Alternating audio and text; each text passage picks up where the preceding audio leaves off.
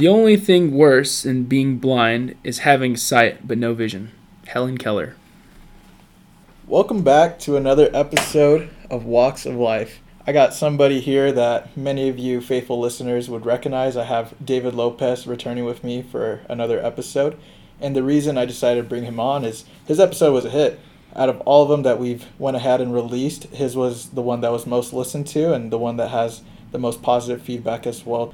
And I'm just glad to have him back to be able to talk about a topic that is something that I feel many of us can apply within our own life and many of us can use to the best of our abilities. Awesome. Yeah. Hey, thanks again for having me over. This is it's actually been really fun. Yeah, so our topic today is being able to see our vision for ourselves. How do we see that, and how do we accomplish that without getting distracted by idleness, I guess, or fear itself? Yeah, definitely that's one that I'm excited to touch about here. But before we go into that, I just want to talk a little about what's going on in the podcast. We've been running this for about a month now, and we have a Facebook page up now. If you haven't checked that out, Walks of Life, go ahead and give that a like. And fun fact about our podcast is 14% of our listeners right now are from Pakistan. So to you Pakistan listeners out there, we love you. That's pretty cool. And for me, for this podcast to have it grow at such a rate that it has been growing the past month has been something that's really dumbfounded me and something that's made me really grateful. I never thought it would grow this fast at such a high rate. But when I think back of what got me to this point, or what got this podcast to this point, it was the vision I had for it. I wanted to reach a different range of people, I'd make a podcast where other people could relate to as well. A podcast that could just help people improve themselves at the end of the day. And for me, this was always something that I wanted to do, something that, was always in the back of my mind, like, okay, that's a pretty good idea. That would be fun to do. But I never got there until I actually envisioned myself putting in that work, until I actually really pictured myself being behind a mic, fixing and editing these podcasts for y'all, and also creating this platform and marketing it out to my friends and family and to the listeners, that we have every week when we drop these episodes. And I think that's how it goes with most things in life, is in order to reach a goal or to be able to find yourself or fulfill your purpose, is you have to envision yourself doing that, and you have to be able to really believe and see yourself being successful in the things that you want to do. Yeah, no, I totally agree. And it's also interesting. It's pretty cool, that to know that we are, or that Danny is, I guess, worldwide. Because Pakistan listeners out there, it's pretty awesome to know that you guys are listening to us. I'm assuming you guys know English, so you guys should totally comment in the Facebook page, so we know who's listening. See how many followers you got from Pakistan. Again, shout out to them. Awesome. So thank you again for Pakistan guys out there. And I guess that just goes to show that we that if you try and go towards a goal, as Danny has been trying to do this podcast on the weekly, religiously almost, try and do it weekly. Besides you accomplishing your goal, you might get other things, getting listeners from outside the country, and everyone needs to take steps into unknown territory. I mean, if you have your vision, you have the goal in mind of what you want to do, you make plans for it, you start tasting it, you start feeling it, you see yourself in that end goal situation, but you don't make those first steps into that unknown territory just because it's something scary, it's something you've never experienced before. Then you're not going to find the success in your goals. You're not going to have that desire to find your purpose and get over that fear. Right, and I think you hit it on the dot right there. Is a lot of times we're afraid to envision ourselves being successful, or maybe we do have that vision, but we're afraid to take those steps because of that fear, which a lot of people notate as the opposite of faith. And to be able to accomplish your goals and to be able to get to where you want to be in your life, which potentially and hopefully leads you to the happiness that you seek in this life, is you got to have faith in yourself. You got to be able to believe in yourself and what you're doing and what you want to do as well too. One of my favorite quotes comes from Tony Robbins. He's pretty notable speaker, a best-selling author as well too, and he described it like this. He said, "Fear stands for false evidence that appears real." And I couldn't think of a better way to describe it. You know, when we think about our current situation and where we want to be and the things it takes to get there, a lot of the time we find ourselves putting in our mind the worst case scenario, the worst possible outcome that could come about from what we're trying to do or from the actions we're going to take. And that implements fear into our mind and into our attitude, which can potentially cause us to not go out and do what we want to do, to potentially leave those dreams and those hopes behind and try to just live, you know, a life that's in our comfort zone. It's said that there's no growth in the comfort zone, and when you're growing, there's no comfort within that either. And so at the end of the day, I want to grow. You know, I want to be able to reach my goals, and in order to do that, I have to envision myself doing that, and I have to be able to take out that fear whenever I'm picturing myself in those situations when I see myself as successful or when I'm accomplishing those goals. And it's not always easy to get that fear out of the way, you know, but to be able to do that, you have to be consistent in your thoughts, positive attitudes, the I can attitude as well too. But in order to do that, you have to get that fear out of the way. And David, how do you extradite that fear, and how do you get rid of those bad thoughts? Well, I guess the best way for me to answer that question is to think of what I've done to not do that. Is usually if I have a goal, I'm like, all right, I want to get something simple. I want to get maybe some homework done. I want to read a book. There we go. That's usually a hard one for me. I want to read a book. I'm like, I'm going to read this book, and then I start overthinking. I'm like, well, reading a book is good, but I should have other things on my to-do list before reading a book. And then I'm thinking, all right, and I should probably wash the dishes, vacuum the floor. All these things start piling up. I start overthinking. I'm like, well, I mean, it is a priority, but is it that much of a priority? And then I totally forget it.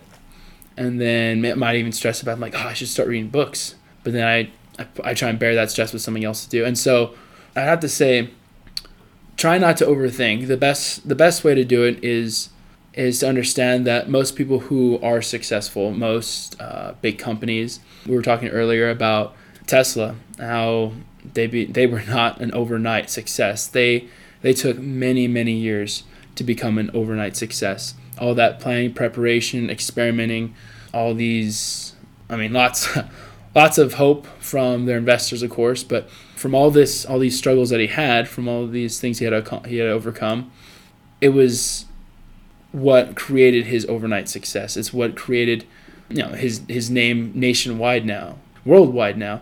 Everyone knows what a Tesla car looks like is. People want to get them.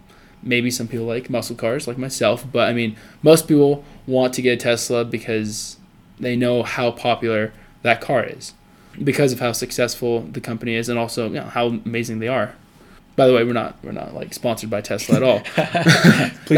Please don't sue us, Tesla. Yeah, not yet though, not yet.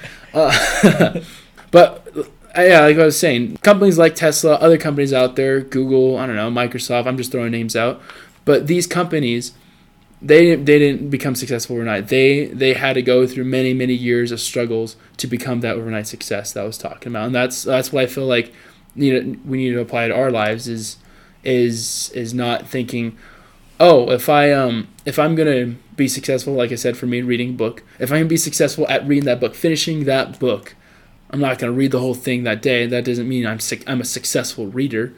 That just means I've read one book, and that also doesn't mean, hey, I have this awesome, great mentally planned, like, all right, at this certain time I'm gonna read a book, or at a certain time when I have some free time I'm gonna read this book. I'm just gonna power through it and see if I can get something to stick, get some habit to stick. And that's not how successful people become successful overnight. Because they have that constant habit of working at what their goal is, doing whatever they can to get that first step. Like for me, again, the book would be, I could probably read like half a chapter just to start something. That's not a lot. It's not going to finish the book overnight. If I start reading something and then eventually trying to create habits to become more successful in reading, so this allows me to keep myself accountable, to know like, hey, I'm I'm going to read this. I'm going to become committed to this, but I'm going to need to take these steps. And also, it helps you understand too that you're human. You're not Superman. You're not going to do this all in one day. When you go to the gym, you can't just like get the heaviest weights. By the way, I did that the other day, and I really messed up my back. All right, true story. I did that, and I should have started lower. Now I'm suffering from that consequence. Anyways, we want to be that Tesla again.